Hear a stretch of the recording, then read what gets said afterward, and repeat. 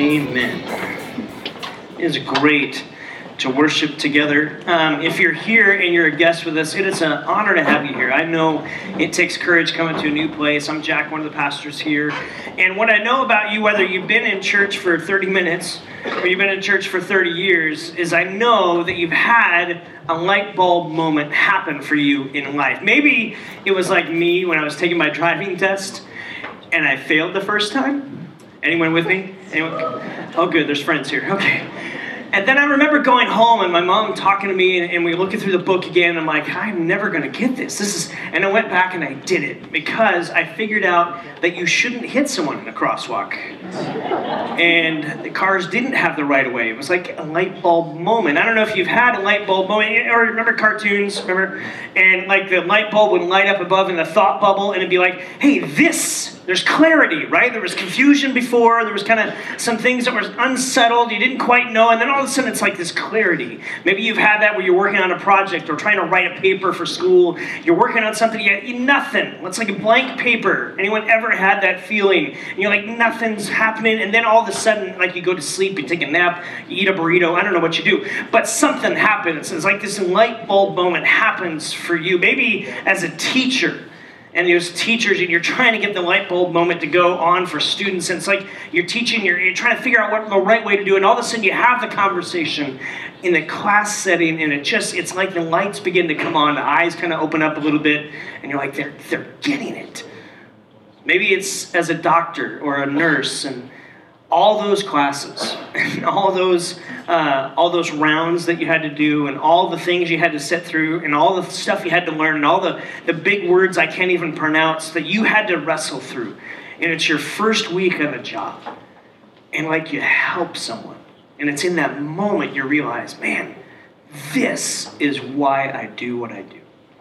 Maybe you've had that moment as an entrepreneur, and you kind of started something. And you had an idea, you didn't know if it was going to work, but then suddenly it kind of just all came together. And it just worked. Maybe as a parent, life is stuff you're chasing after, things you're going after, and then you have your first kid. And you're sitting there, I remember sitting there in the chair and holding my first child. And it was like the light bulb came on of what really matters in life. And all the things I was chasing, and all the things I thought were so significant and so important, and yet the reality of what really matters. And it's like this light bulb moment happens for you. Have you ever been there? Maybe several times throughout your life. You'll probably have a few more. And what I want you to think about, we've been making our way through the book of Luke, the last few 8-9 weeks, kind of unpacking Jesus and different things that he's been looking at. And Luke, in chapter 24, I think just kind of puts out in great clarity that Easter is God's light bulb moment for humanity. It's like the clarity that people need to see. And for some of you tonight, you're going to hear some of this.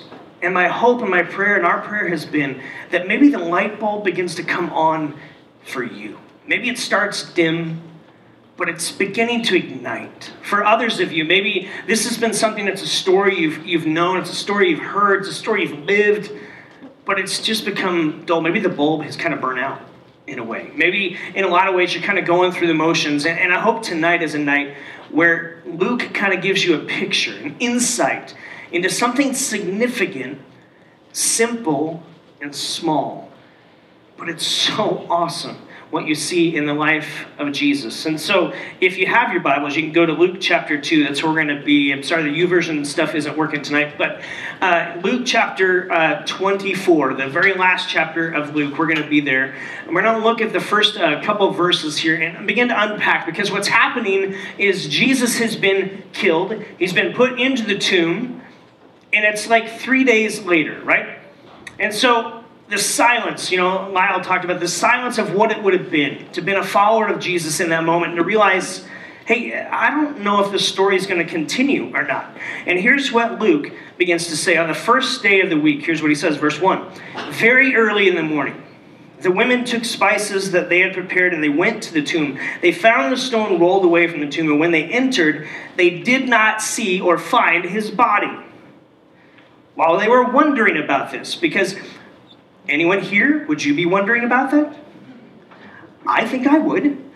If I walked into, this is where they laid him, okay, stones rolled away, that's odd. And then walk in and it's empty, tombs usually have what in them? This is not a trick question.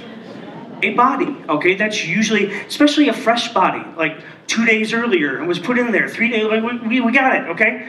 In their fright, they're kind of there. All of a sudden, these two angels show up, and it's bright. It's like lightning. They fall down to their faces to the ground. It says this, but the men said to them, why do you look for the living among the dead? Great question. Why do you look for the living among the dead? He is not here, he has risen. Remember how he told you while he was still with you in Galilee, the Son of Man must be delivered over to the hands of sinners, be crucified on the third day, be raised again. Then they remembered his words. And they go running back to the 11. They're held up in this secret room because, they're scared. Because if you kill the leader of this group, you might be killing the other people who are in this group, right? Rome doesn't play tag. Rome plays squish, okay? They squish out movements and they squish out revolutions that have happened. And so they're hiding out. And these women come back and they're telling this story of resurrection. And they're like, what? I can't even get my mind around. Are you crazy?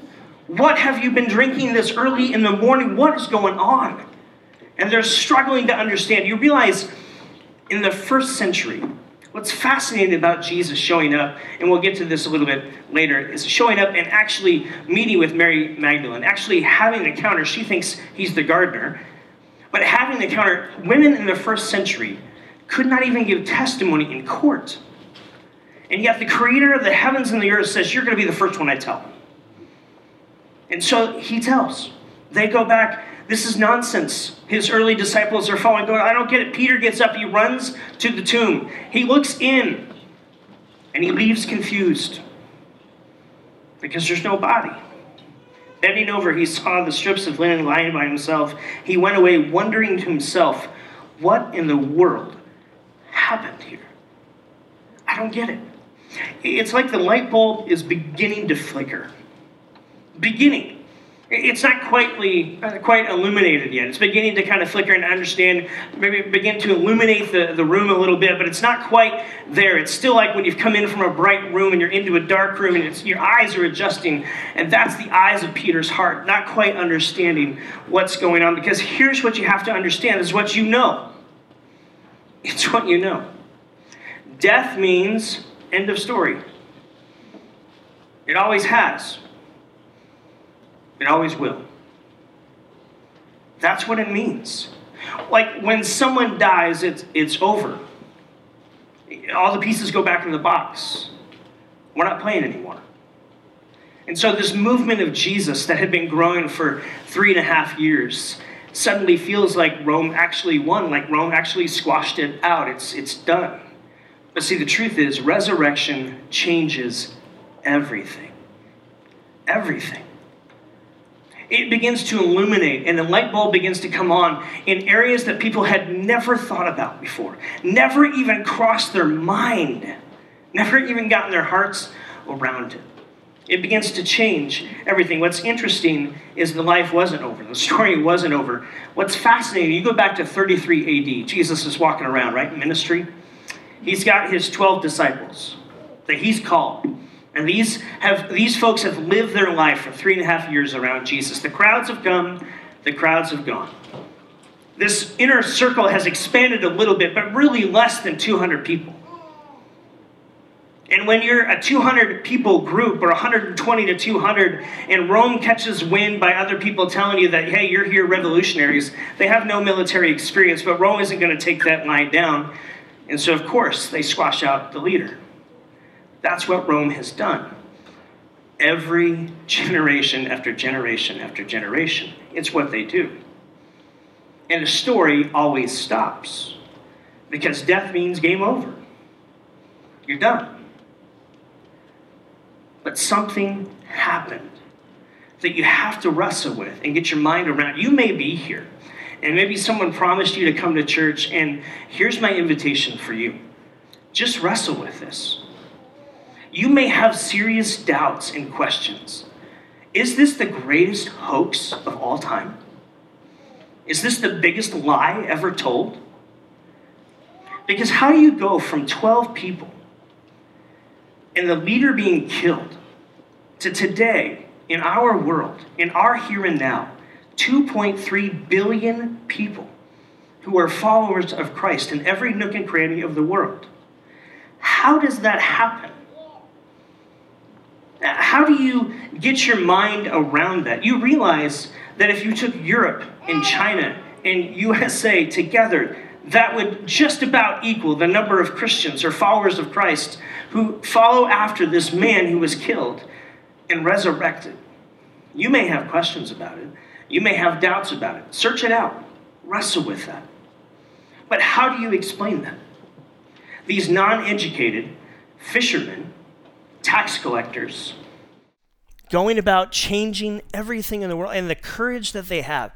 If it was a lie, would you go to your death for a lie? I wouldn't. Would you?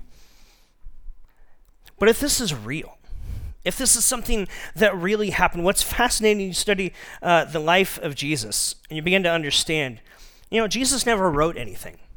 Did you ever think about that? Never wrote a book, never wrote a chapter, never wrote a little leaflet, never wrote a pamphlet, yet more has been written about Jesus Christ than anything else in this world, bar none.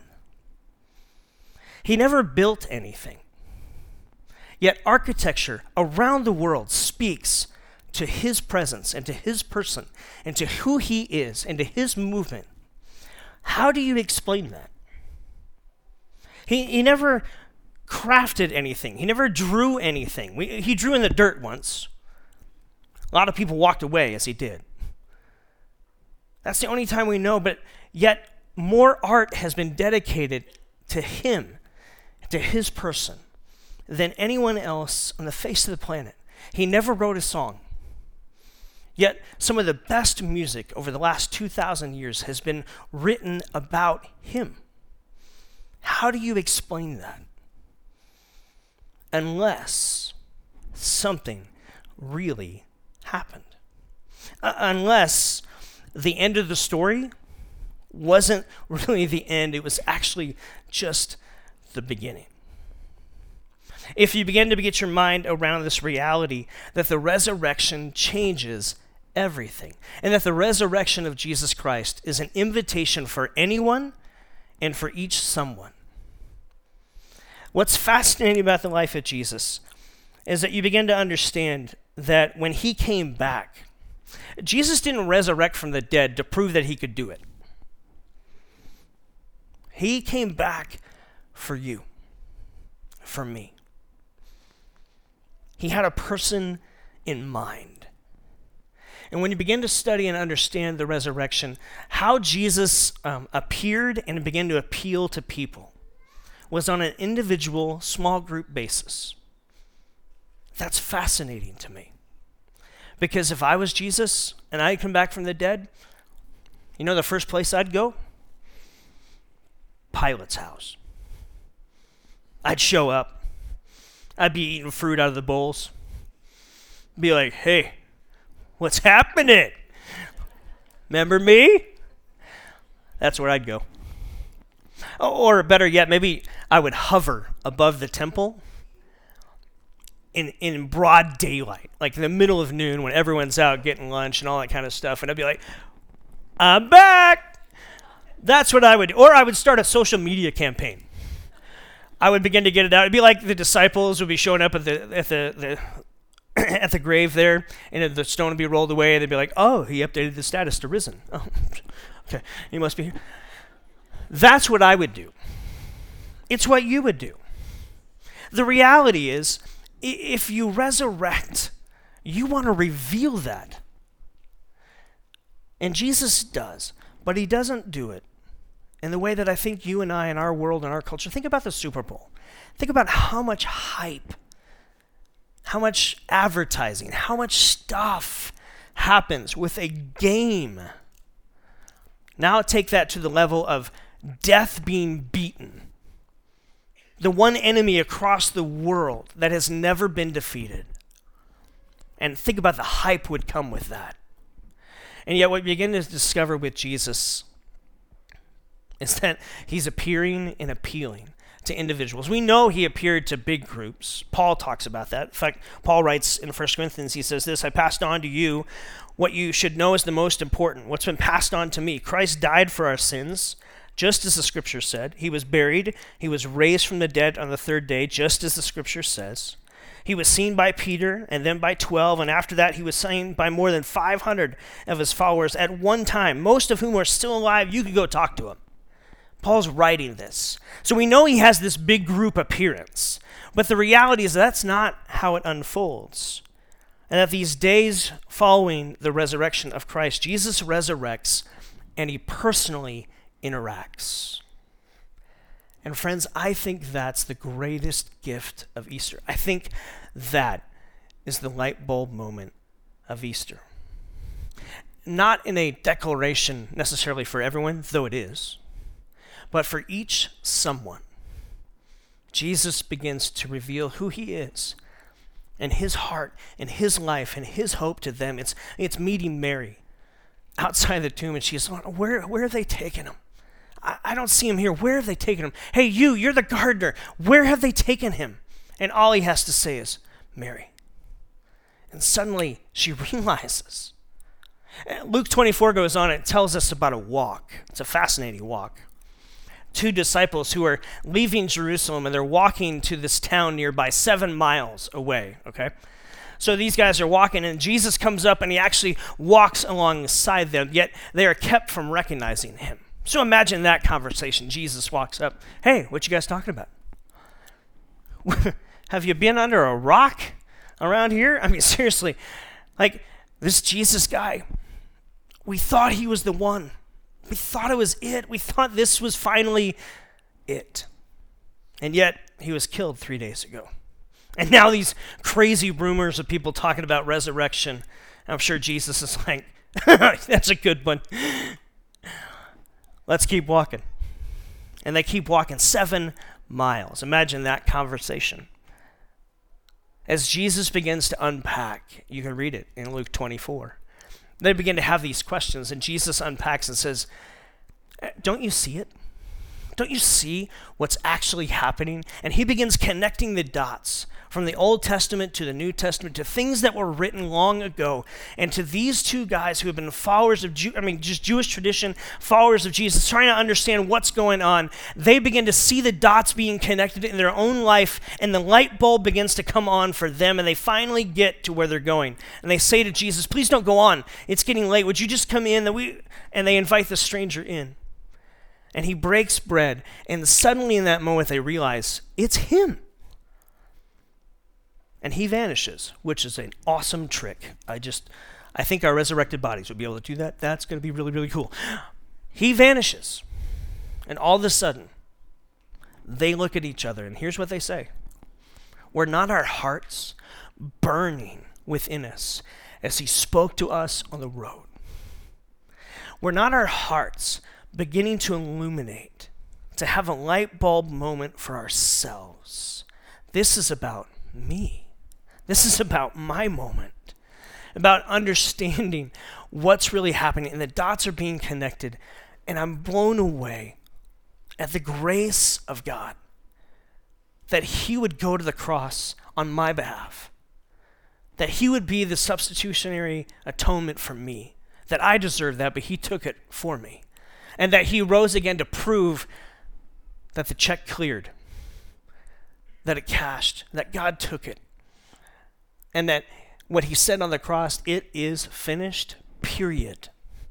Not comma, not semicolon, period. And that life with God is now available through faith in Christ.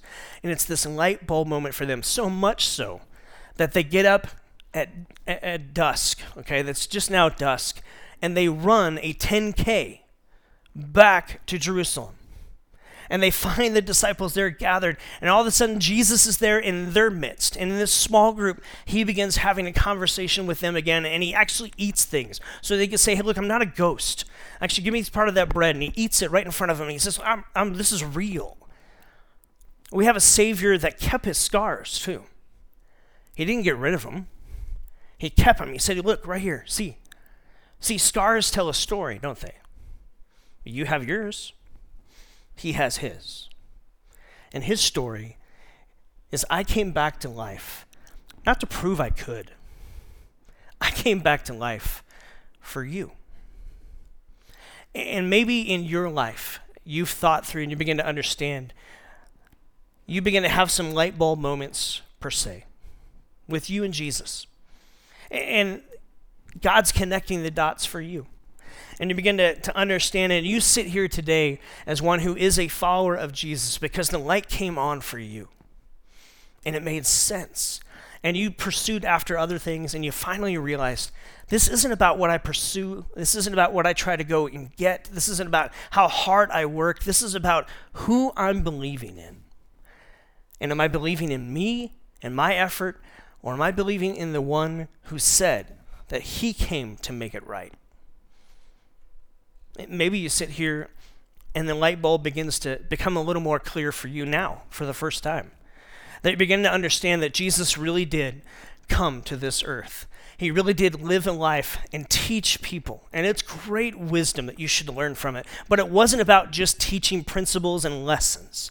He came on a mission as the Savior of the world to do something for you that you can never do on your own, and to clear a path for you to have a right relationship with God as he gave his life, and through his death and through his resurrection cleared a path for the forgiveness of your sins, the forgiveness of mine, to clear a path for us to have a right relationship with God and to walk and journey life with him. The truth of Easter, friends, is it's an invitation for everyone, and it's an invitation for each someone. And for those of us gathered here, there's two of us in this room. One of us, we've been walking with Jesus for a long time. And you've had those moments where your heart was just burning within you. And maybe it's not that, maybe it's been a dry time for you recently. But you've had those moments where the light bulb came on and it began to make sense. And what you know is as you aim your life in the direction that Jesus is calling you to, life's just better there. It's a sweeter spot to be.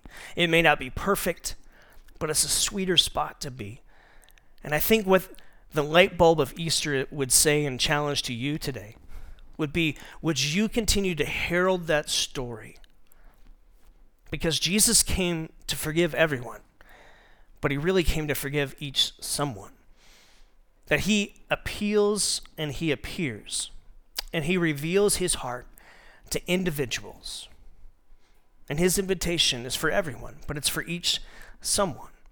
And that your job, at your workplace, on the ball field that you play, on the neighborhood that you live in the conversations that you have throughout your day, is for you to be a part of the story of letting people know that God actually knows their name, and he really does love them. And he made a way for them to have a relationship with him. Now, the other group of you might be sitting here and you've been to church for a while, or maybe it's been a while since you've been. And maybe you're hearing the story and it's filling in a little bit of pieces. You're still wrestling with stuff. You still have questions. You still have some things that are lingering. But for you tonight, the light bulb is beginning to come on. And I think what Jesus would say to you is, I didn't come back to life to prove I could do it. I came back to life for you, that you may trade in your death. You may trade in your effort for life and hope that he can provide you. That he wants to journey life with you, friend. And if that's you tonight, then I don't want you to leave here without having a moment where you can make a decision right for yourself, right where you're at in your seat. I'm going to invite you in a second to just pray a prayer with me. I'm going to invite you as we move on in our service, as we're going to have a time of communion. And we've got communion tables here in the middle and here down front. We've got gluten-free if you're that, and you need that down here on my left, you're right. And we're going to have a space in a moment where we're going to have music playing, and you're going to have an opportunity to take communion tonight just to remember God's grace and his love and his forgiveness for you. And that you're invited into part of the story to move that story forward in how you live and where you live, to broadcast that for people around you. And if you're here tonight and you want to pray with me, then I'm going to invite you in a second to do that. And then I'm going to invite you to be really bold. And just as we're moving around doing communion, I'd love to personally meet you and just welcome you to God's family and to say, we'd love to do everything we can. And I've got a free Bible for you, and I'm going to be down here over on the left. I'd love to meet you tonight. And we're going to have a song after communion, and we're going to, a couple quick announcements and one last song as we close, and that's the end of our night. That's where we're going.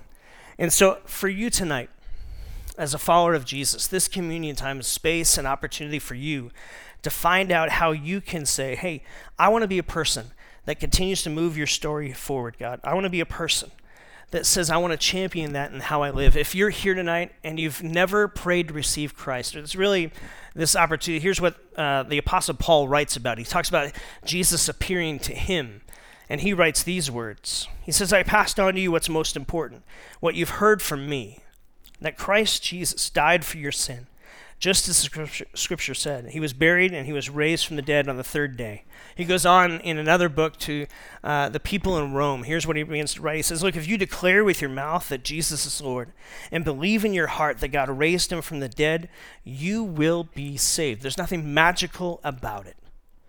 There's no hoops to jump through. It's simply aligning your life to say, I'm tired of living life my way. Maybe you sit here and you're like, I'm tired of trying to do everything on my own. Well, let God's grace empower you.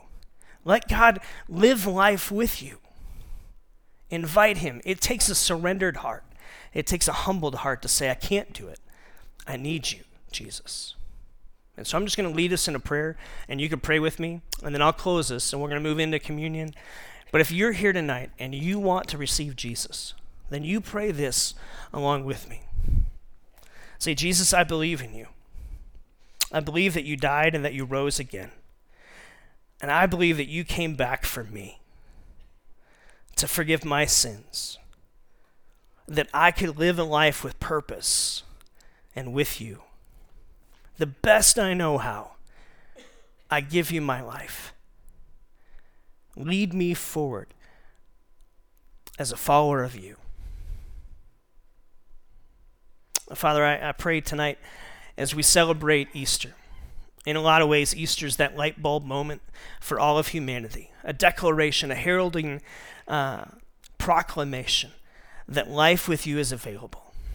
God, for each one of us that are followers of you, I pray that we would own that. We would take it more serious to say, hey, God, how can I move your kingdom forward? How can I show people that you know their name and that they're loved by you?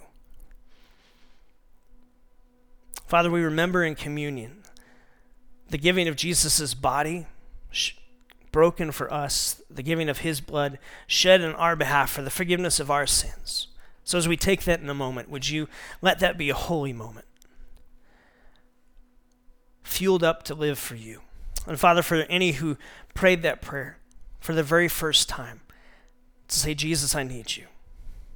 I'm tired of doing it my own way.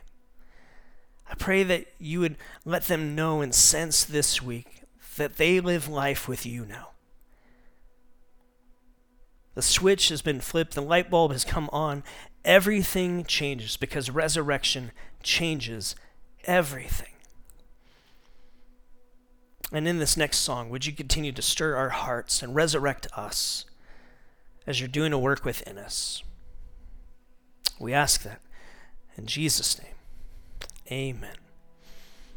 There's communion tables around. Again, if you prayed that, I would love to meet you down here on my left, your right.